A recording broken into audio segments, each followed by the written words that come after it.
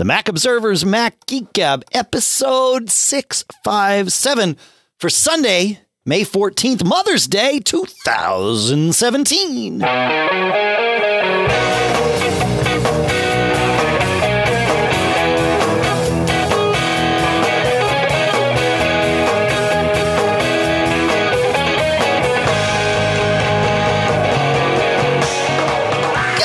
Greetings, folks, and welcome to the Mac Observer's Mac Geek Gab, the show where the goal is for all of us to learn at least 4 new things. We do that by answering your questions, sharing your tips, sharing cool stuff found, and coming together every week like clockwork, mostly like clockwork. That's just how it works. Sponsors for this episode include Barebones Software at barebones.com, makers of the extremely fine BB Edit. We'll talk more about that in a moment. Here in Durham, New Hampshire, I'm Dave Hamilton. And here, Fairfield, Connecticut, John F. Braun. Don't get caught, my friend. I tried not to. I know. That's good. That's good. That's how we do it here. Anything to report before we dive right into Felix here? Nope. All right. Then dive in we shall. I got to have my windows in the right spot. I feel like I've completely forgotten how to do any of this. Felix writes, oh, I should mark the timestamp. See, I'm just not doing it. Is there a way to share a contact group with a friend so that if the owner of the group adds a new card to the group, it will update in the shared contact group? So the answer is, well, yeah, but Apple doesn't provide you a way to do this. Apple could. They certainly do with calendars, but they don't with contacts. But the important thing to remember for the workaround we're about to tell you is that Apple does let you put multiple iCloud accounts on all of your devices. So you would have what I would call your main one, that is yours, that you don't share with anyone. And I can't stress enough, don't share iCloud accounts. This isn't necessarily a security thing. I realize you might be sharing them with people you trust implicitly. I see a lot of families sharing them. No, don't do that. Do set up family sharing so that your iCloud accounts are tied together, but do not share an iCloud account. You'll get weird things with iMessages and all that stuff. However,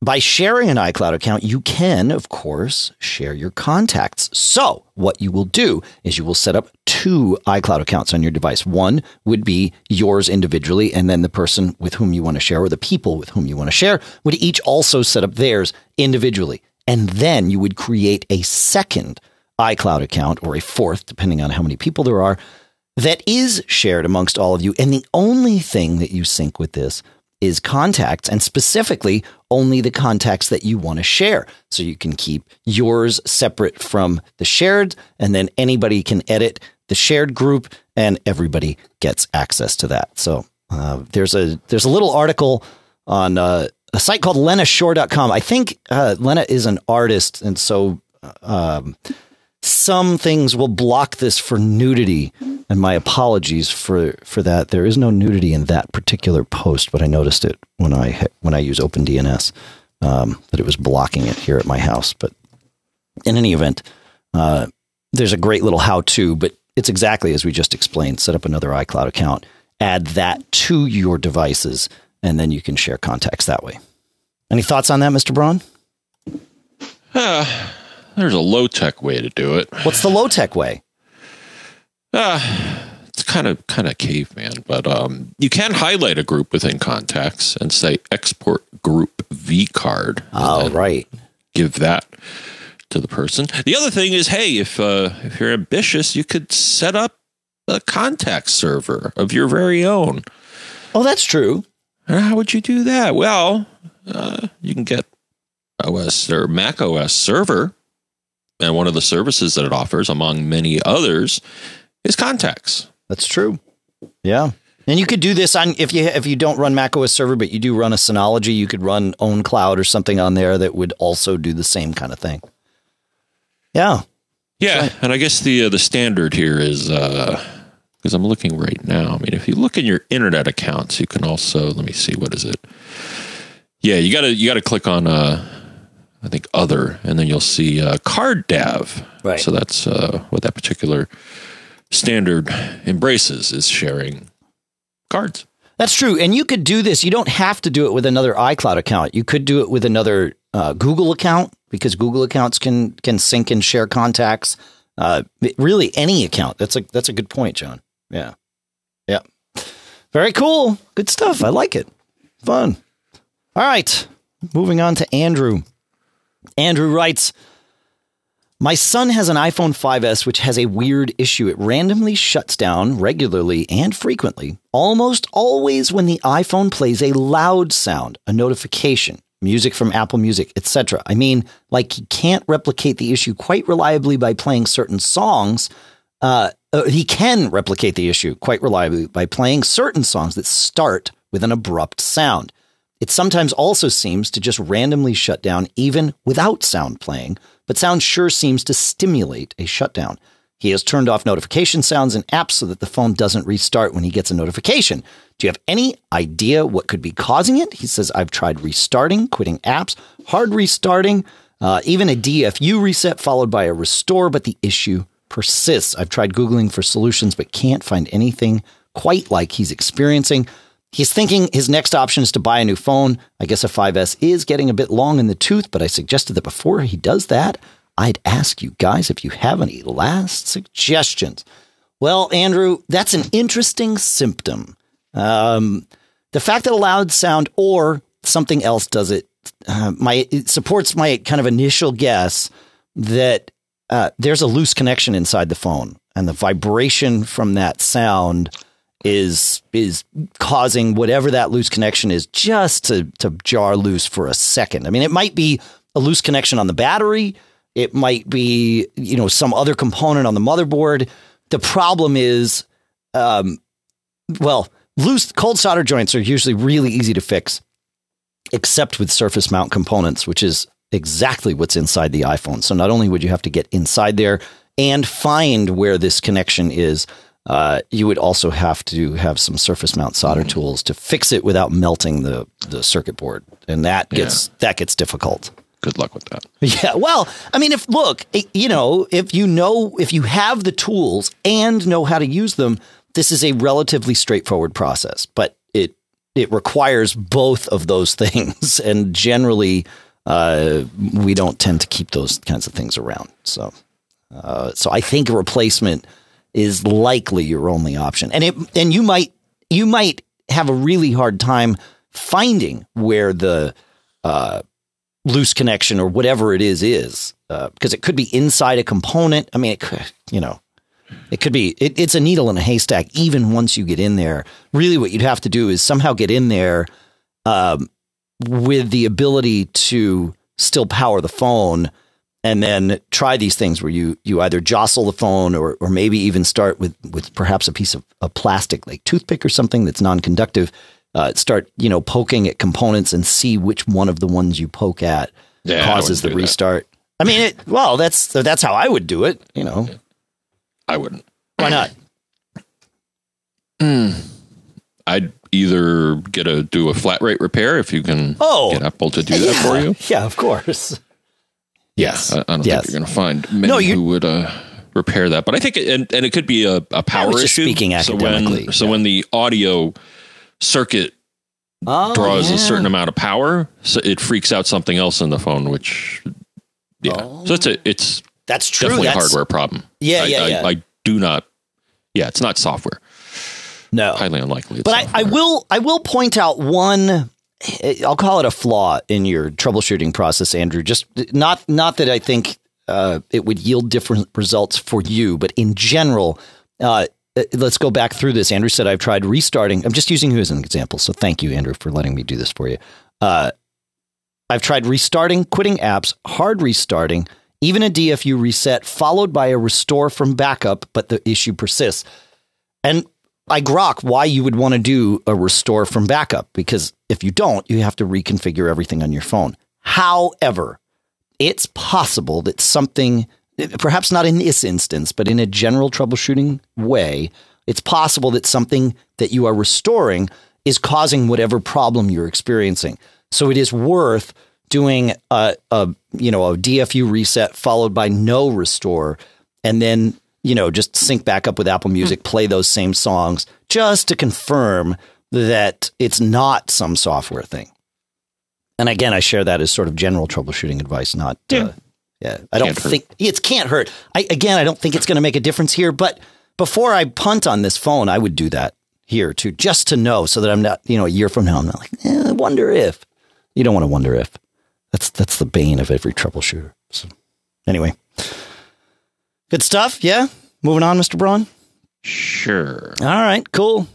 We had quite a few things come from Facebook for this show at our Facebook group. MacGeekGab.com/Facebook is the easiest way to get there.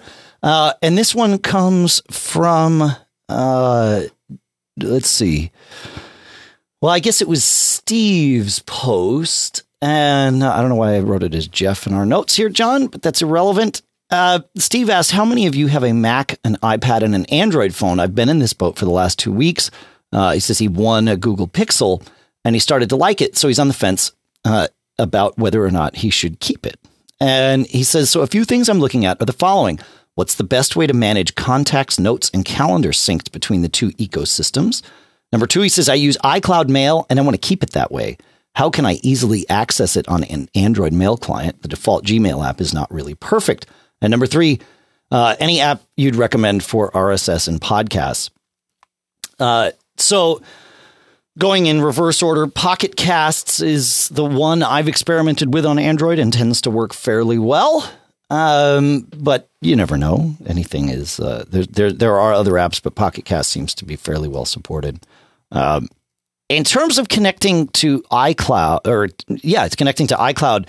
You can do that via IMAP.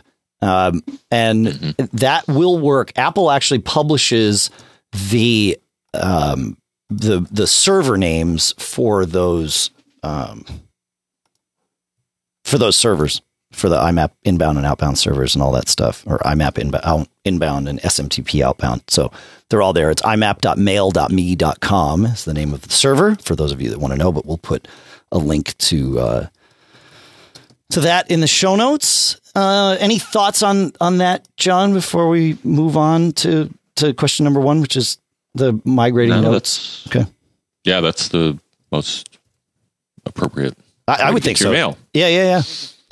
And then in terms of contacts, calendars, and reminders and all of that, I would just sync everything with Google. Because your Android phone is going to do that very, very well. And guess what? Your iPhone and your Mac are going to sync with Google's calendars and contacts very, very well. So I would just leave that stuff at Google and sort of live with your feet in both worlds. Leave your mail over on iCloud if that's what you like, and that's totally fine. And leave your contacts and calendars over on Google. You can, of course, mix them all. On my phone, I sync my contacts with both iCloud and Google. And that way they are all there where I want them. And in fact, maybe you want to do that too, and at least let your iPhone continue to sync your phone's contacts with iCloud so that your mail on all your devices or even on the web has an up-to-date version of your contacts. You can just have that stuff syncing to multiple places. And I've been doing it for years with absolutely no issue whatsoever. Any thoughts on that, John? Maybe I'll try that, because right now I think I primarily sync at least my contacts with Apple. Yeah. And again, I do that too, right? But I also sync with Google and probably several others. I know I sync my contacts with LinkedIn and Facebook too. And then this week I started syncing my contacts with Amazon because now with the Alexa, I can make calls with Amazon as long as my contacts are in there. And we had a call this week, John. Yeah. Isn't that a hoot? Sure. I mean, we do VoIP calling all the time. This podcast being, perfect evidence of that. But I suppose it was cool to be able to do it with that too. Yeah. Of course, there was the mystery as to why am I getting a pulsing green ring? Oh yeah, the pulsing green ring. You got a call. Yeah, but it works. It's an interesting thing, right? Like, why is Amazon doing that? And I suppose the answer is because they can, and it opens up options for their ecosystem. So I don't know. I think it's cool. I think I lost Mr. Braun, though, so I'm going to pause here and see if we can get him back. I think we have resumed now. Mr. Braun, you're back with us here? Yeah, that was weird. That's sweet. Yeah. Everything just went away. Yeah, it happens. I was all alone. Odd that, or ironic, perhaps a little bit of synchronicity that happened right as we acknowledged the fact that we make VoIP calls every week for this show, and then our VoIP call just died. But thankfully, it all came back. Yeah, so the fun part with Alexa, as I was saying, was what does the pulsing green ring mean? Oh, yeah, we talked about that when you left. So we've covered that. We're all good. Ah, okay. And I even asked her, I'm like, Alexa, what is the pulsing green ring? And she's like, huh? Yeah, she can't tell you that, which is weird. Yeah, you would think after introducing a major feature like this that maybe she'll answer it now. Right. Yeah, that's true. Add it to her vocabulary. Yeah, add it to her utterances list. Her knowledge store. That's what it is when you build an app for Alexa, you put in all of the utterances that it should reply to. And so it is not doing anything intelligent at all about parsing. It's just, does that string of words fit an utterance that someone has already programmed into me? And if so, match it and go. So, yeah. Yep. Okay. And then I learned something new this week in prepping the show. So I'm going to count this as one of my 4. Ken wrote in, and it was sort of in reply to the app that wouldn't work as it was supposed to conversation we had in a previous show. And he said the problem could be that there was an app translocation. And what this is something in Sierra, because a security researcher discovered a vulnerability in Gatekeeper. And here's the vulnerability. If a developer ID signed app loads resources that are outside of its app bundle and does so via a relative file path, not a direct file path, an attacker could package an app together with malicious external resources in order to work around the Gatekeeper protection. Because you could say, here, launch this app. The app has been approved by Apple. It's signed. Everything's cool. And then because I know where you're running me from, I'm just going to say load this local resource and let that be something that's, outside of the app bundle.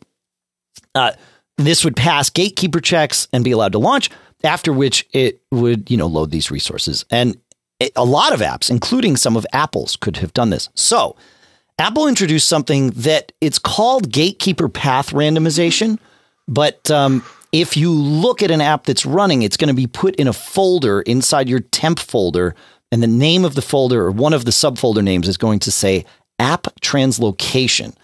And it only happens for apps that you are running out of your downloads folder. Once you've moved the app to your applications folder, then everything changes and it doesn't do this. But what happens is that this app translocation thing actually moves the app to a disk image.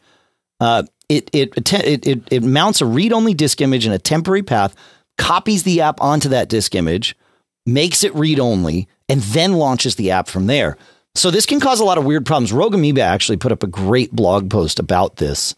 I had never heard about it before.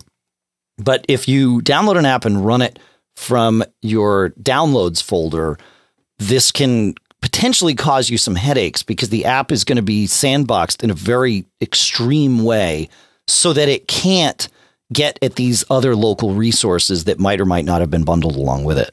So there you go. That's my story, and I'm sticking to it, John. Okay, I believe you. But I guess the lesson here is don't run apps from your downloads folder. Copy them to the applications folder if you want to run them, and then they'll run the way they're supposed to. So there you go. Yeah, good. Right? I'm with you. Okay. That's why most apps, when you open the image, it shows the app and then it shows a shortcut to your application folder. Exactly. That's what they want you to do. Because that's what you should be doing. Right. Exactly. Yep. Cool. All right, John. Moving on. Yeah, good. Yeah. Okay. I want to talk about our first sponsor here today, which is Barebones Software, John. Sure. Barebones makes BB Edit. Again, I say this all the time, but BB Edit is an app that I literally couldn't live without. I rely on it so much. It is on every Mac that I have, and it is always running. I look right now, and BB Edit is running on this Mac in the background. As soon as we finish the show, I'll use it to process the text file that becomes the show notes that are baked into the chapters. And I'm not doing anything crazy. I'm not, programming it. I could be programming in, whatever language I want, really. BB Edit will sort of detect that and highlight the code if I were doing any programming. But this is just for laying out a text file. And it's nice because it is only text. Even when it's highlighting when it detects a programming language, it's not changing anything about the text. It's just letting it be text. And really, it's just putting a visual filter on it to make it a little easier for you to navigate your way through it. But I'll just put the chapters in, and I can look at them and lay them out just right, because I have to feed a perfectly formed text file into the service that we use to kind of build the show file. BB Edit just makes this so much easier. And here's the cool thing. You can get BB Edit for free. Just go to barebones.com and download it. There is a fully functioning trial version. You get all the features for 30 days. But then after that, if you don't need all the advanced features, you don't pay for them. It's still free. And then if and when you want or need some of its advanced features, then you pay for it. So really, it's the kind of app that I think everybody should have on their Mac. Go to barebones.com and download a copy of BB Edit and send them our thanks when you do that. Say thanks for sponsoring Mac Geek Gab. They've been a sponsor of this show for a long time, and we really appreciate it. Barebones.com, our thanks to them for sponsoring this show. All right, John, let's go.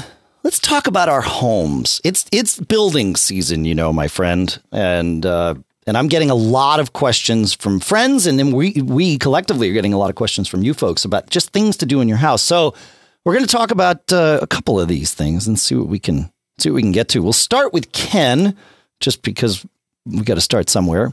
Ken asks, he says, you've talked about Wi-Fi extenders, routers, and hubs, but I need a Bluetooth extender, router, or hub in my home so that my Bluetooth devices work when they are more than 30 feet away from their paired device, like my portable Bose SoundLink Color or my Jaybird X2 earbuds paired to my iPhone.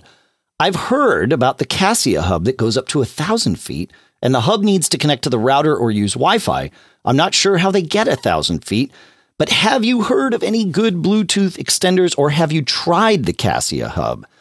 I have not tried the Cassia hub other than at trade shows. And so that's kind of it's a non-optimal environment because there's so much RF interference, but everything that I've tried with it there has worked great. And I've seen them at trade shows for a couple of years, most specifically CES. So that's the path I would head down. I don't know of anything else that would do this, but it's an interesting question, especially as we have more and more stuff in our homes. What do you think, John? Never really had a need. I'm searching. Yeah. I see that I see mentions here and there, Bluetooth extenders. Yeah. What do we got here? Elgato Debu's Eve Extend for expanding Bluetooth HomeKit range. That's interesting. Oh, interesting. Okay. I wonder if that's just specific to Bluetooth, though. Stop mumbling, John. We have people listening. Yeah, I wonder if this is just a HomeKit or if it's actually a Bluetooth thing. Yeah. Anyways, you can search for yourselves. Yeah. I'll put a. I don't have any recommendations. Yeah, I mean the only one really, I didn't realize Elgato made something like this. I don't know what the product does, but we'll put a link to that in the show notes along with this Cassia thing, because it's an interesting, like I said, it's an interesting problem to solve. Yeah, it's definitely something we all, well, not all of us, but many of us kind of experience, because you need to have all this stuff talking with each other. So if any of you have experience with it, please do send that in to us. Feedback@macgeekgab.com would be a great place to do that. I don't know. I think you were mumbling there. Did you say feedback@macgeekgab.com, Dave? I'm sorry. Let me get very, very clear about this, and we will say, hang on. Let's do this and this and this. Feedback@macgeekgab.com. Okay, there. Did you? I added the reverb. Did you implement an effect there? Yeah, okay. You don't get to hear that just because of the way our audio routes, but sure enough, it was there.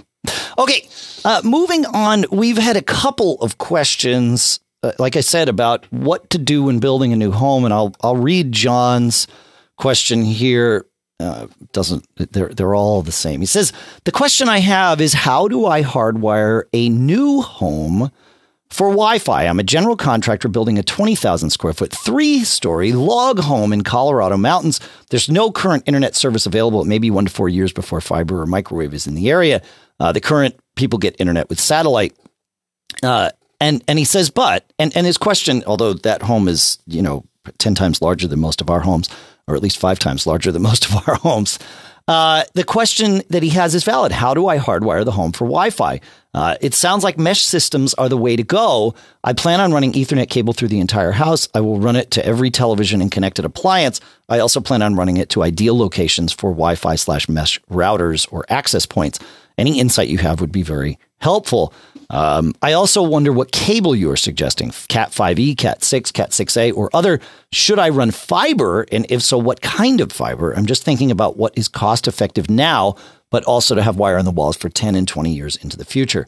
Some of the runs will be under 225 feet, but some will be longer than that. Should I base the wires on the length of the run, or should I just run the best wire for the future? Okay, so great question. And again, although he's building a very large home, these things apply whether or not you're building an entirely new home from scratch, or if you're doing an extension or expansion on your existing home.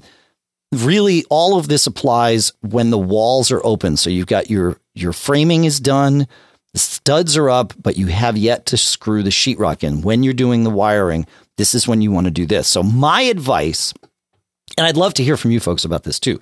My advice is to run 2 Ethernet cables to every room, all in what I'll call a home run connection, meaning they all terminate in each room, of course, wherever you want them to go to. And then all of them run back to a central or common. It doesn't have to be central in the home, but one common network closet or location. And that's going to be somewhere where you're willing to have, a bunch of wires coming in, a switch to plug them all into, and perhaps other network gear. So, and you need to think a little bit about heat in this space, depending on what kind of network gear you put in. A switch isn't going to generate a ton of heat, although it will generate a little, but this would also be a great place to put, say, a Synology NAS or things like that. And that's where, you may start generating some heat. So you want to have some ventilation in this area. So I would also say to run coax cable, one length of coax to each of these locations, again, in a home run situation. So, don't just link them all together. Just go all the way back. It's not going to cost you very much more to run 3 cables than it is to run 1. Really, all you're doing is paying for the extra lengths of cable, which is negligible in a scenario like this. And then also, the little terminators and things that you're going to put on them, but those are a few dollars each, or even less. It's not much cheaper to do it now with the walls open. So 2 Ethernets, 1 coax. And I would say in large rooms, especially rooms where you think, well, you could put a TV over there, or you could put a TV over there, run 2 sets. So 3 cables, 2 Ethernet, 1 coax to, that corner, 2 Ethernet, 1 coax to that corner. All home runs. It's just not going to hurt to have all this stuff in the walls before you put up the sheetrock. Now, in terms of what type of cable to use, Cat 6A should go 100 meters for 10 gig Ethernet, which means for standard gigabit Ethernet, you'd likely be fine. But if you're going to go much past that 100 meter, 330 feet mark, then what I would do for the Ethernet cables is leave a spot sort of in the middle of the run where you could put really a switch would be a totally fine way of extending that run out. You just need something to provide some power to the circuit. And then you go from there. Any thoughts on this, John? I'm with you on, and I'm trying to find what it's called here. So yeah, I'm definitely with you on the Ethernet and the coax. There was a question about fiber. The thing is, I know fiber is used sometimes for the backhaul on some of the big boy routers. So yeah. I mean, you could. Fiber starts getting expensive in terms of the cable. So just running it willy nilly to me seems, and maybe I'm wrong about this, but that seems to be a little excessive. That's kind of where I draw the line. Yeah, again, I've only seen it in enterprise situations. Right.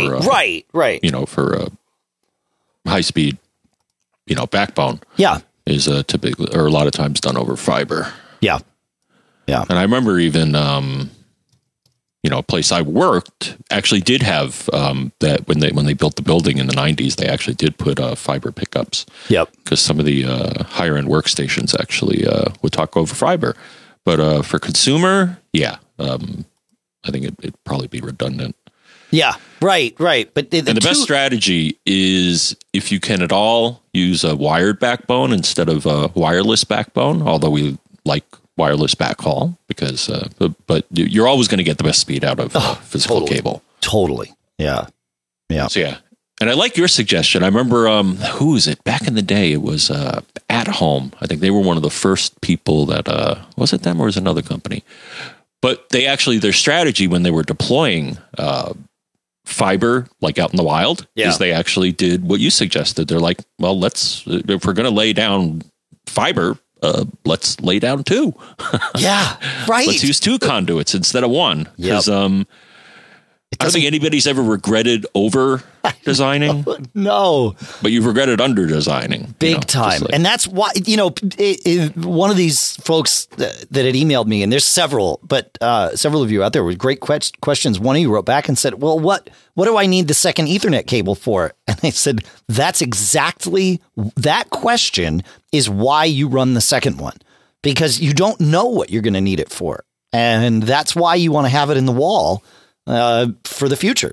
I've used them, right now. So I have, between the house and the office, as longtime listeners will know, I have 4 cables buried, 2 Ethernet, and I think they're just Cat 6. They might even be 5E. But anyway, 2 Ethernet and 2 coax.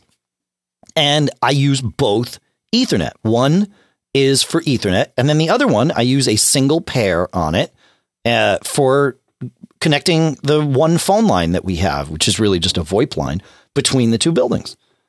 And yes, I used to do that with one Ethernet cable, especially, when you were only using 2 pairs for Ethernet, I could run the phone over another pair. It's not desirable. It's, so many people will yell at you and tell you you're not supposed to do that, which is why it's better to have 2.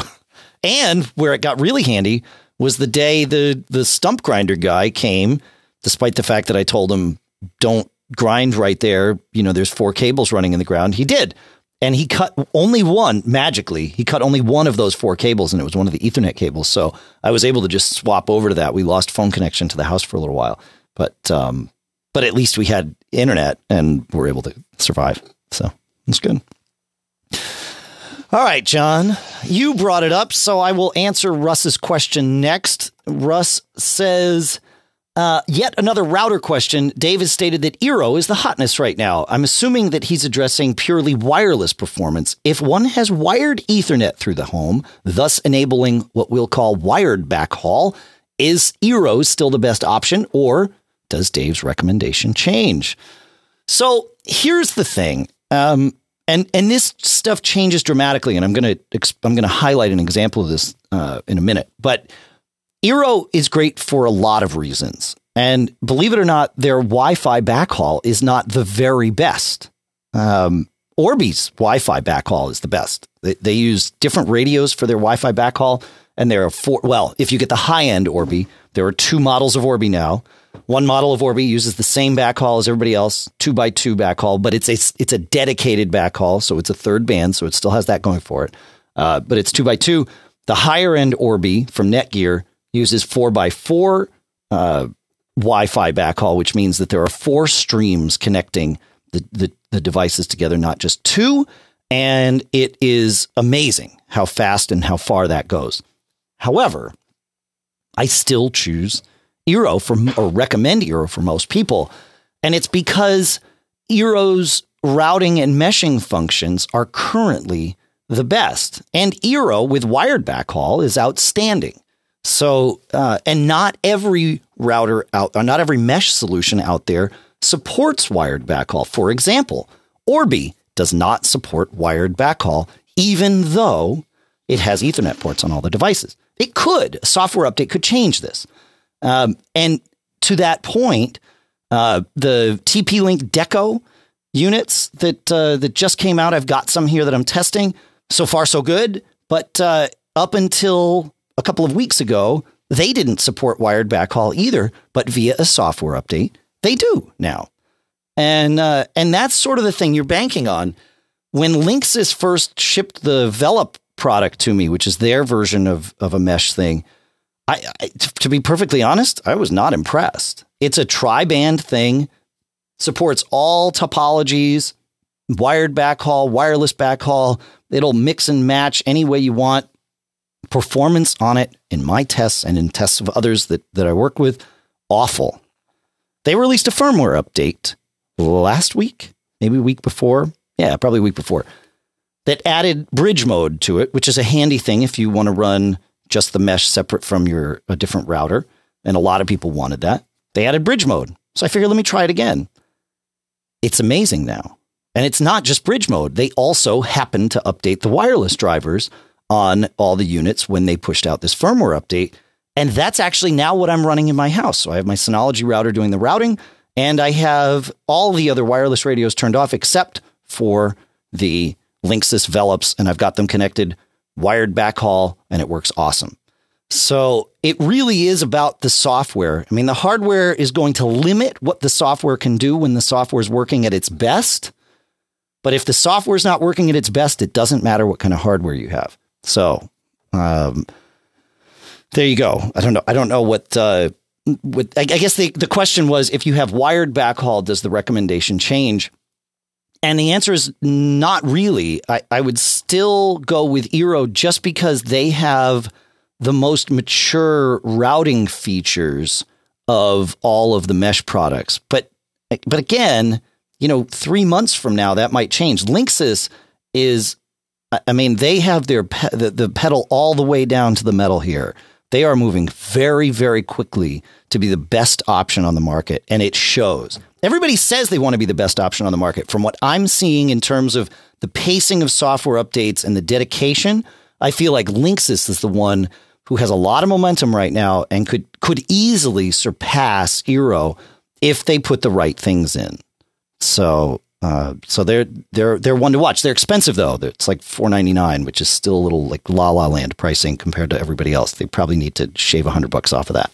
But there you go. So that's the state of the mesh market right now. I don't know. You got any thoughts on that, John? That's good. Yeah. Yeah, I redesigned mine a bit. I took one of your suggestions. I have both of my entertainment center devices plugged into the Eero. Yeah. On the Ethernet ports. It's handy. That is handy. Yeah. Yeah. Some questions from the chat room here. Brian Monroe asked too. He says, in the chat room at macgeekgab.com/stream, if you want to join us. The best way to join us and to know when to join us, of course, is to download the free Mac Geek Gab iOS app, put that on your phone, and we can send you a notification when the chat room is live. But generally happening on Sunday mornings Eastern time. But Brian Monroe in the chat room asks, so the Velop has good radios for coverage. And my answer is absolutely yes. There are 3 radios in the Velops. I have them on a wired backhaul, so all 3 can be dedicated to, front haul connections. And they're all 2x2 radios. But with 3 of them, 2 5 gigahertz, 1 2.4, the coverage has been stellar. My devices are always able to get full speeds everywhere they go. it's frankly been blissful. And then Brian also asks, I thought Orbi had the best radios. That is true in terms of backhaul. As I said, Orbi has a third radio that is only dedicated to backhaul, so never can be used for front haul. And that radio in the high-end Orbi is 4x4. So if you need wireless backhaul, say if I didn't have Ethernet between my house and the office and I had to do it with wireless, Orbi would, without question, be the best solution for that. However, that's only backhaul. The Orbi's front haul radios are all the same as everybody else's, 2x2 radios. So in that sense, I'm actually better off hardware-wise with the Velop because the Velop has 3 2x2 radios broadcasting out on the front haul. So hopefully that answers that question. It gets very confusing, and again, software could change all of this, so it's hard to be definitive about it. But still today, my favorite is Eero in general because their routing functionality is the most mature of any of the mesh solutions. And then, like I said, the one to watch is Linksys. I would pay close attention to them, and I will, and I'll share that with you when it changes, so you don't necessarily have to. So there you go. Okay. Yeah, good, John. While we're on the subject of mesh, let's let Louis take us in another direction. He says, I have a problem with a Nest camera, which seems to go offline fairly often. This means I receive an offline error message by email or push notification, sometimes as often as 10 times a day. I already took one step to fix the problem with some success, but my geekiness prevents me from considering this a win. So I now turn to you guys to help me because I'm not sure where to go.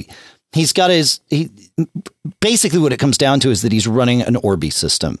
And that's connected to his ISP and all of that. And he says the problem started when he put the Orbi system in place. And I have seen issues with Nest over the years. Specifically, it seems to be a device that, for whatever reason, has problems when it sees multiple radios using the same SSID. So my guess is that your Nest is seeing both of your Orbi devices and can't decide which one to stay connected with. And this is going to be a problem with many mesh solutions because they all do this. And frankly, is something that the folks at Google/Nest should be working hard to solve. But there are some threads on the Netgear community forums talking about solutions for this for Orbi owners. And two of the things that have been suggested are to disable implicit beamforming and also to disable MU-MIMO. And a lot of people have had success turning those things off in the Orbi and getting them to work with this. Now, the question... It's terrible. Well, okay, so that's actually... That would be... Dumbing down right, dumbing down, take some features out, and it gets better. Okay, now let's talk about those two features. MU-MIMO means that one radio can speak with multiple devices/clients simultaneously.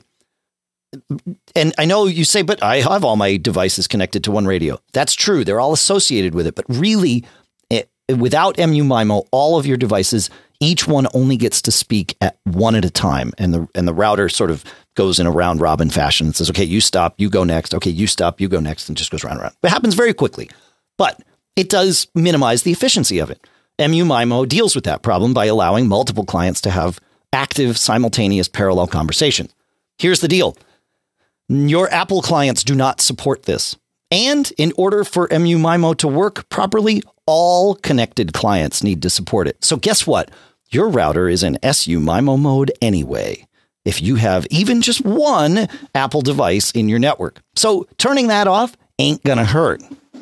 So that's one. Number two, implicit beamforming. So beamforming is this cool thing where the radios can sort of aim themselves, and this happens in a variety of ways. There's many ways they can actually, direct their energy or choose different antennas if there are multiple antennas to be chosen from, so that the antenna closest or best oriented to serve that client is the one that is serving it, as opposed to, another antenna serving it less well. All of that factors into what we call beamforming. There's two different types of beamforming: implicit and explicit. Explicit beamforming means everybody talks about the fact that beamforming is happening. And what does that mean? Both the router and your device agree. Yes, let's beamform. Let's share data back and forth about what we both see, and then we get to decide. Great. Explicit beamforming is not the problem. Implicit beamforming is when the client or the device has no idea that the router is going to try and do beamforming, and the router tries to get really smart about it and say, I think it would be better to move you from this antenna to that antenna. And that can be funky with some clients. And it seems maybe it's funky with the Nest. So implicit beamforming is the one that you're turning off.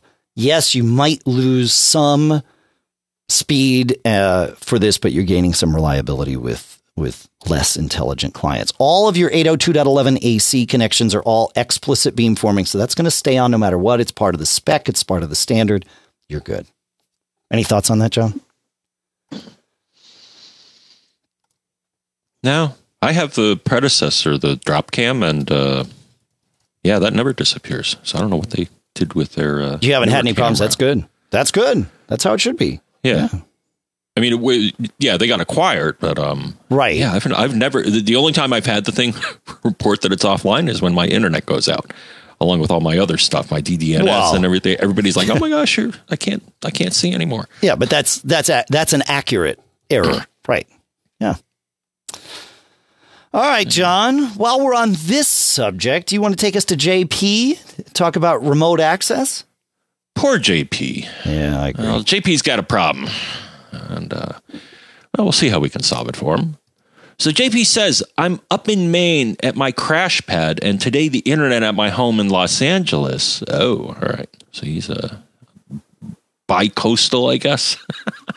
Yeah, there you go. Yeah. In Los Angeles, went out. I was able to reset the modem through the TWC page, Time Warner Cable, and confirm that it had power, but the Wi-Fi has not come back up 5 hours later, and my Nest and... Nest again. No. And my Nest and Wemo devices tell me that they are not getting internet connection. Next move is to reboot the airport. But I'm in Maine. Is there a way to get to my Airport Extreme over the internet and tell it to reboot? If not, then I chalk this up to another lesson learned. Never trust home modems or routers to perform perfectly 100% of the time. Maybe in the future, I should attach a manual lamp timer to the outlet and have it power off and on once a day in the middle of the night. I do that here in Maine for the DSL modem when I'm in LA and never lost connection. Whether there's a geek challenge or not, thanks for the answer if you have one. Well, I got one answer.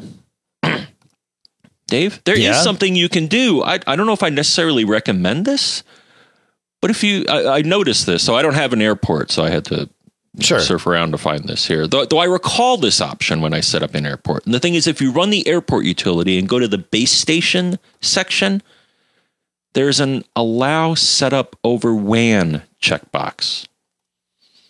Okay. All right. And now what's a WAN, you may ask? Well, there's two types of networks.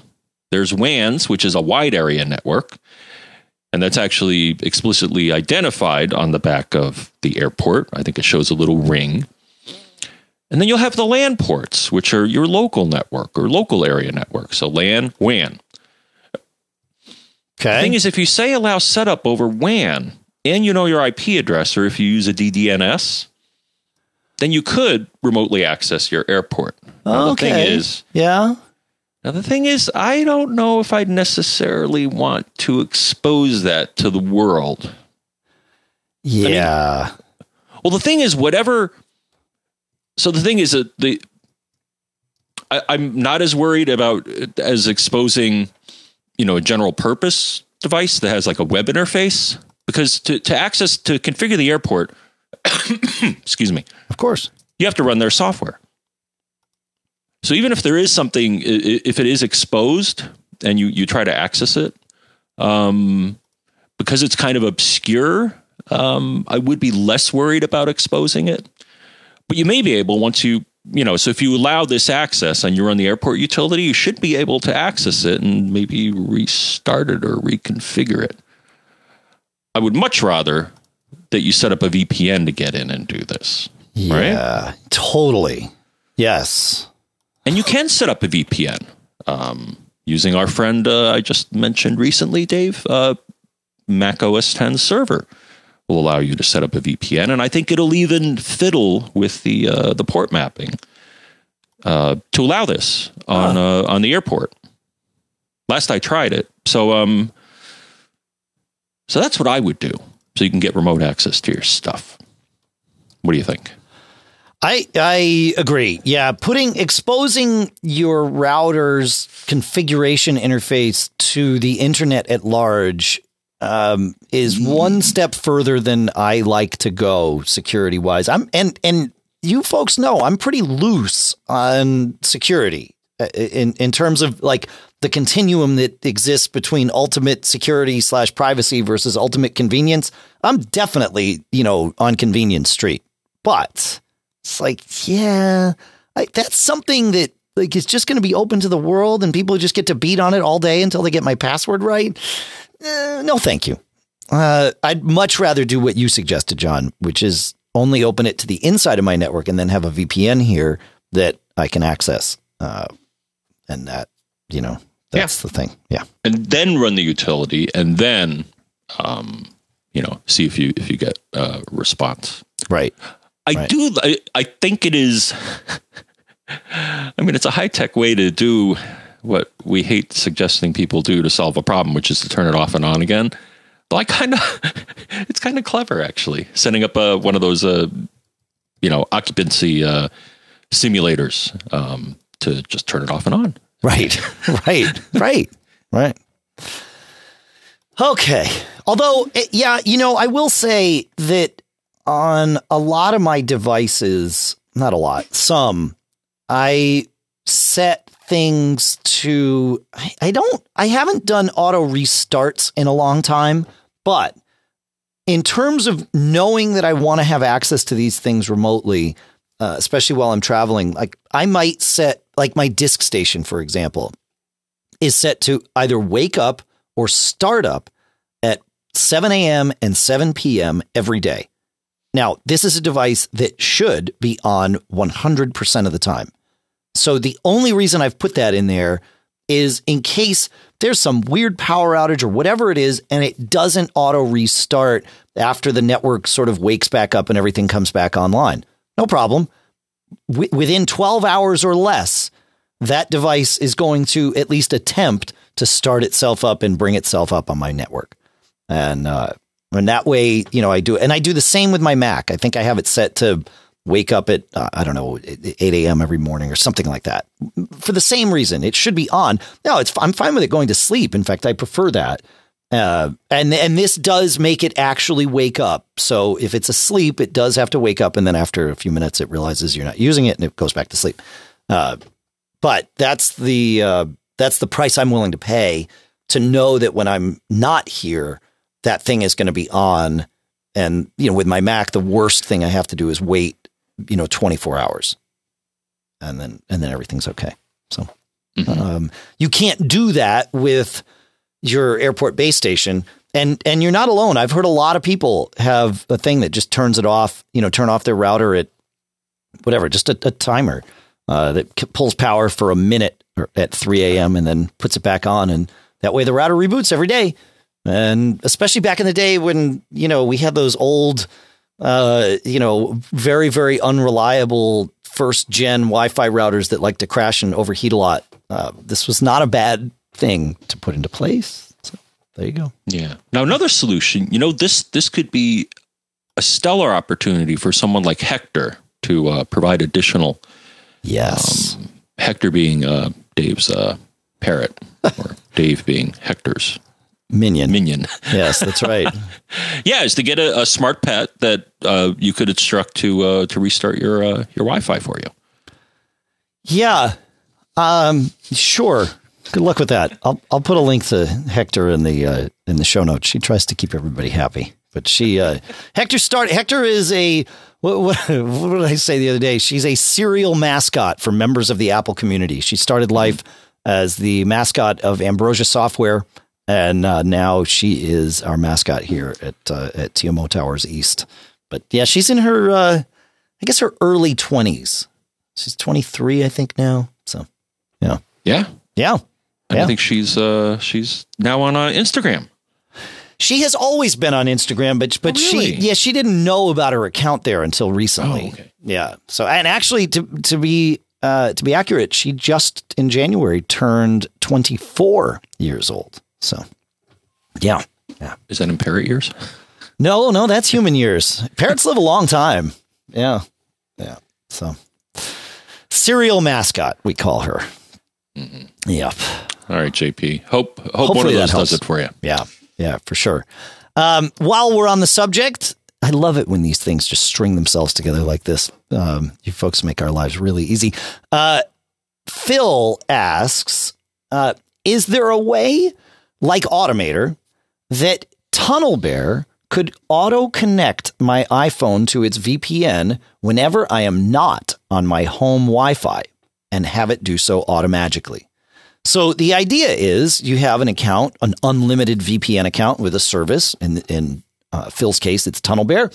And he wants to have that auto connect when he's not at home. When he is at home, he trusts that network. He's good, doesn't need it connected. But anytime he connects to other Wi-Fi networks, he wants TunnelBear to just automatically connect. Here's the thing. TunnelBear doesn't work like that. However, it is possible to do this, just not at the moment. With TunnelBear, any IKEv2 VPN can be configured to do exactly what you're asking for. So Automator on the iPhone doesn't exist in that way. The automation tools that do exist on the iPhone don't have the access that deep into the OS to cause these sorts of triggers. But like I said, it's built in to IKEv2 on your iPhone. You just need a profile that will tell it what to do. You can actually do this on your own. If you configure your own IKEv2 VPN, when you build the profile, you put in there essentially the whitelisted Wi-Fi networks. And then if you're not on one of those, it auto connects the VPN. And we've got an article at TMO about how to do that. So we will put that in there. If you don't want to roll your own IKEv2 VPN, and I can totally understand why you might not want to get that geeky, although it's fairly simple. Cloak will do exactly this and lets you configure that whitelist on the fly, and works very, very well in this regard. So while that's not TunnelBear, it is Cloak, and Cloak works very, very well. So that would be my recommendation. I think Cloak's the only. There's probably others that will do it. But I don't, off the top of my head, I don't know of them. The ones that I've tried are, TunnelBear, Cloak, and then ProXPN. And I've actually been really impressed with ProXPN. They don't do this whitelisting though. So it's either all connect or not all connect. John, you seem to be hemming and hawing over there. I'm hemming and I'll mention Speedify. Kind of, it's not. Yeah. Well, they did add a feature where it'll automatically engage itself, and it'll also warn you if you're on a open Wi-Fi. It'll be like, "Hey, your traffic's not encrypted. You better take care of that." It'll give you a notification. It's not automated, but it does give you a heads up when you're in a potentially unsecure or less secure situation. Yeah. We like it for other reasons too. But, right. Cool. Yeah. Good stuff. So those are my things. So we'll put Speedify on the list there too. Cool. All right. We have some tips to go through, but the next thing that I want to do is send a huge shout out of thanks to all of you that have been active or even passive in terms of your auto renewing subscriptions in sending us your financial support this week, because without that, we don't do what we do here. So it means a whole lot each and every time one of those payments comes through, and we really appreciate it. So we have a monthly, we have a biannual schedule, and then you can just do one-offs anytime you like. I don't think we had any one-offs this week, which is fine. But what we did add this week is the ability for you to set your subscription amount. The one-offs, you could always put in whatever amount you wanted, but with your subscriptions, it was a fixed amount. And some of you said, why are you limiting me that way? And I said, I don't know. And so we're not anymore. You can put in whatever amount you want. So the biannual subscription, the sort of default base amount is 25. Mikhail S., Chris F., Brian W., Scott G., Robert S., Craig R.T., Andrew W., Brian M., Art K., all at that sort of default ongoing 25 level, and new subscriber Daniel W. on that every 6 month schedule. He set it at 50. So thank you very much, all of you. And thanks, Daniel, for being the one who tested this system. We tested it, but, you know, the real test is when you test it. So thank you for your generosity and for your test. On the monthly plan, we have James B., John G., JC, Paul M., and Joe S. to thank. And Joe S. is a new one. The rest of you are renewals. Thank you all, everybody. Thank you so much for your continued support. Like I said, it really means a ton to us. So I just can't, I can't thank you enough, but we will say thank you, and then we'll move on, because the best way we can thank you is to keep doing what we do. So, we talked last show, John, about sending, email and sending Gmail, and we had a lot of, comments and thoughts. Paul is the first one. He said, catching up on MGG the other day, I came across a segment where a lady was having problems with iOS mail. She was able to send it from home, but mostly not whilst away. I've been having similar problems being able to receive email at any location, but only being able to send from my home network. Your discussion about some services requiring to log in got me curious. Digging into the Mail app settings revealed that you need to set login credentials for both your receiving email and for your sending email, and they are not tied together. Somehow I had set the credentials of the incoming mail server, but not the outgoing mail server.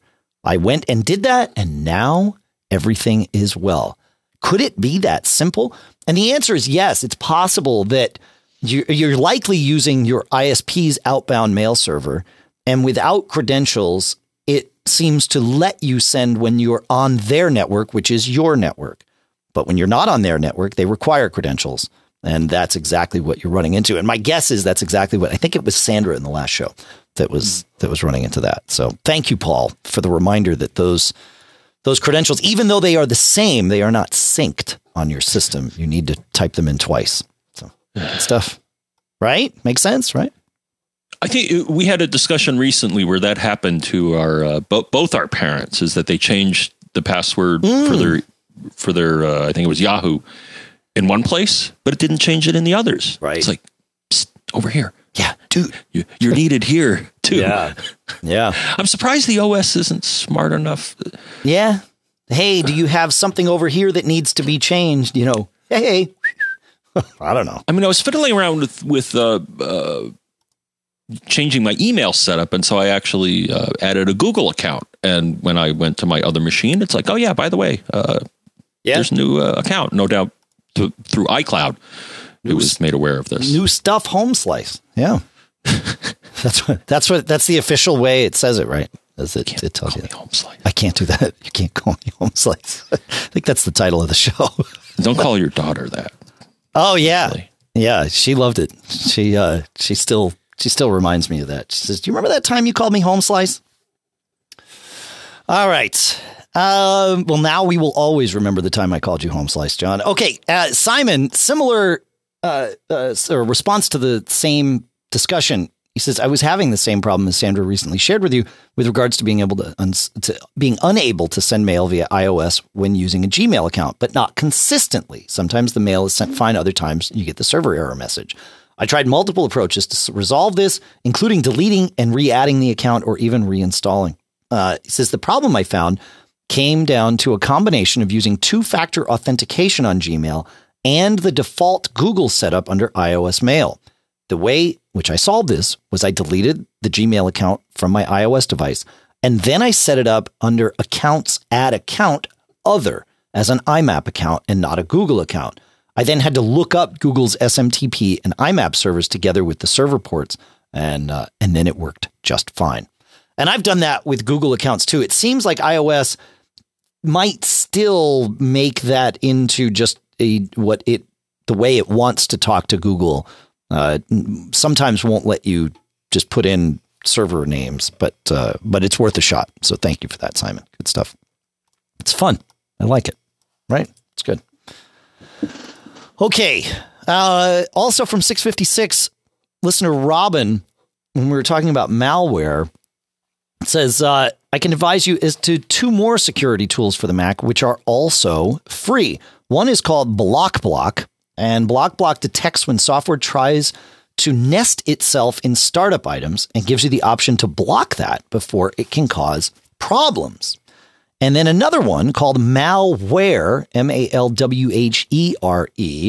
Malwhere, from the same security researcher, notices when multiple files are getting encrypted and works effectively against crypto lockers. He says, these are the only two products that I use with success. Thanks, Robin. That's great.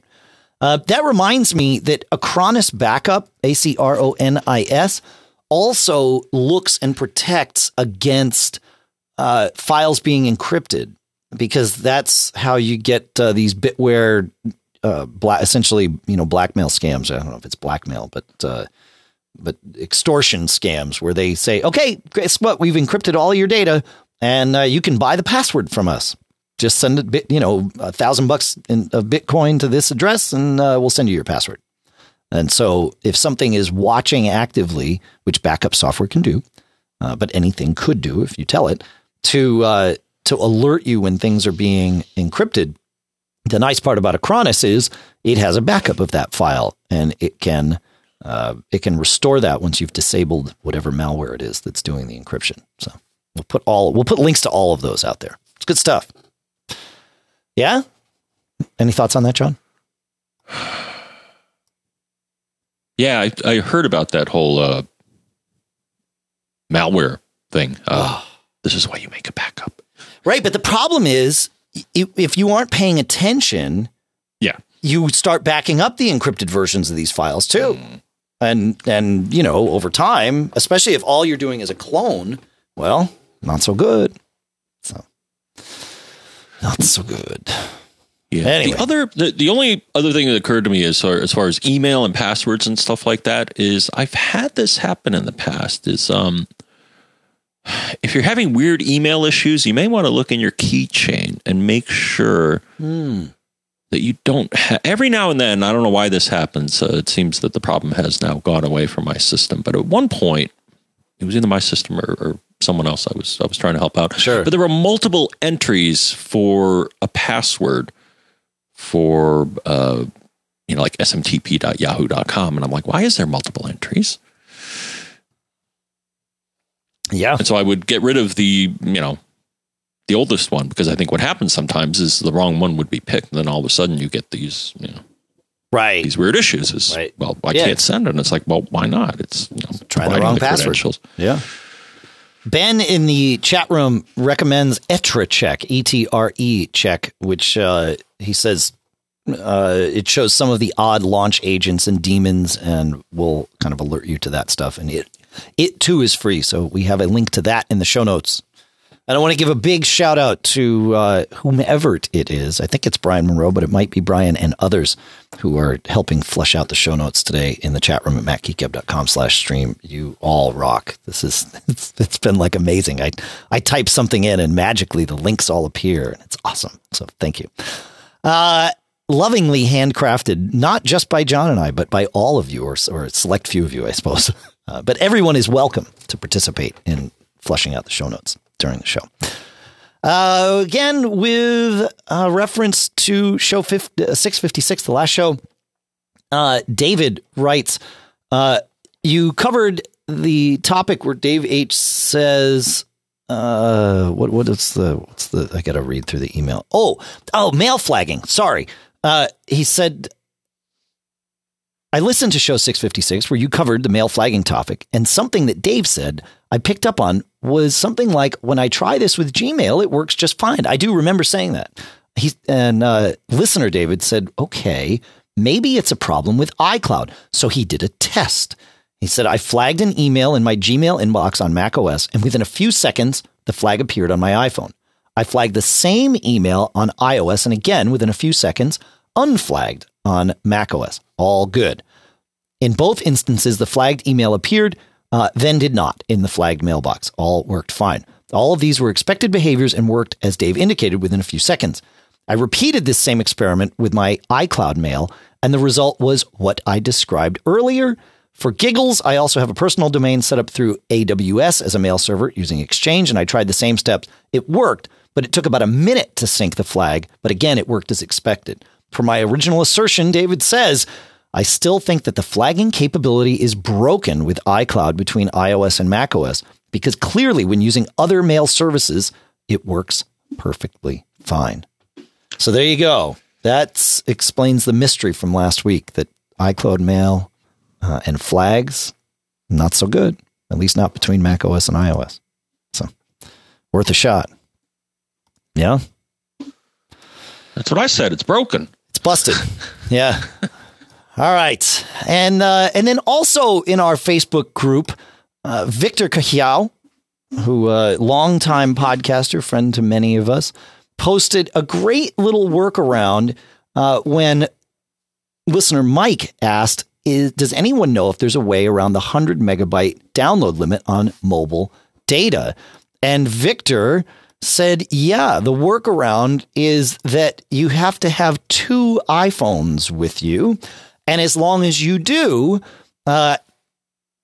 use the other iPhone, turn on mobile hotspot, and then connect to their mobile hotspot, and you'll be able to bypass the 100 megabyte download limit, because your iPhone doesn't know it's on a cellular connection. It just knows it's on a wireless connection, and then the limit goes away.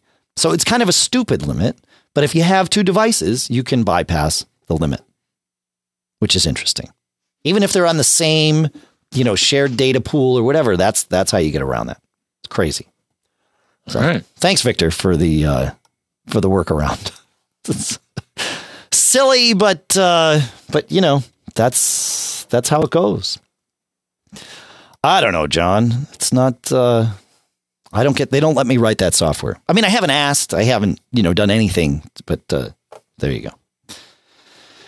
And that, my friend, brings us to the end of our lovely show for today. This is the end. It's a beautiful end. Mm-hmm. Nice song, too. Any thoughts, John? Thoughts? I was thinking about how you could email us, but we've already talked about that. We didn't talk about how those of you who are premium supporters can email us, though. That's premium at MacGeekGab.com, and that's one of the things we do for you because of what you do for us. So absolutely, you are able to use that address. Right. You can call us 224-888-GEEK, which, John, is 4335. We made some mention of Facebook. We did, but we didn't tell people how to get there. How do they get there, John? I don't know. How do they get there? Maybe we did tell people how to get there. It's MacGeekGab.com/Facebook, and I have a distinct memory of saying that recently. MacGeekGab.com/Facebook will get you there. Yep, and of course there's the Twitter. Everybody loves Twitter. Always. At all hours. They're tweeting something. There's always something happening on my Twitter.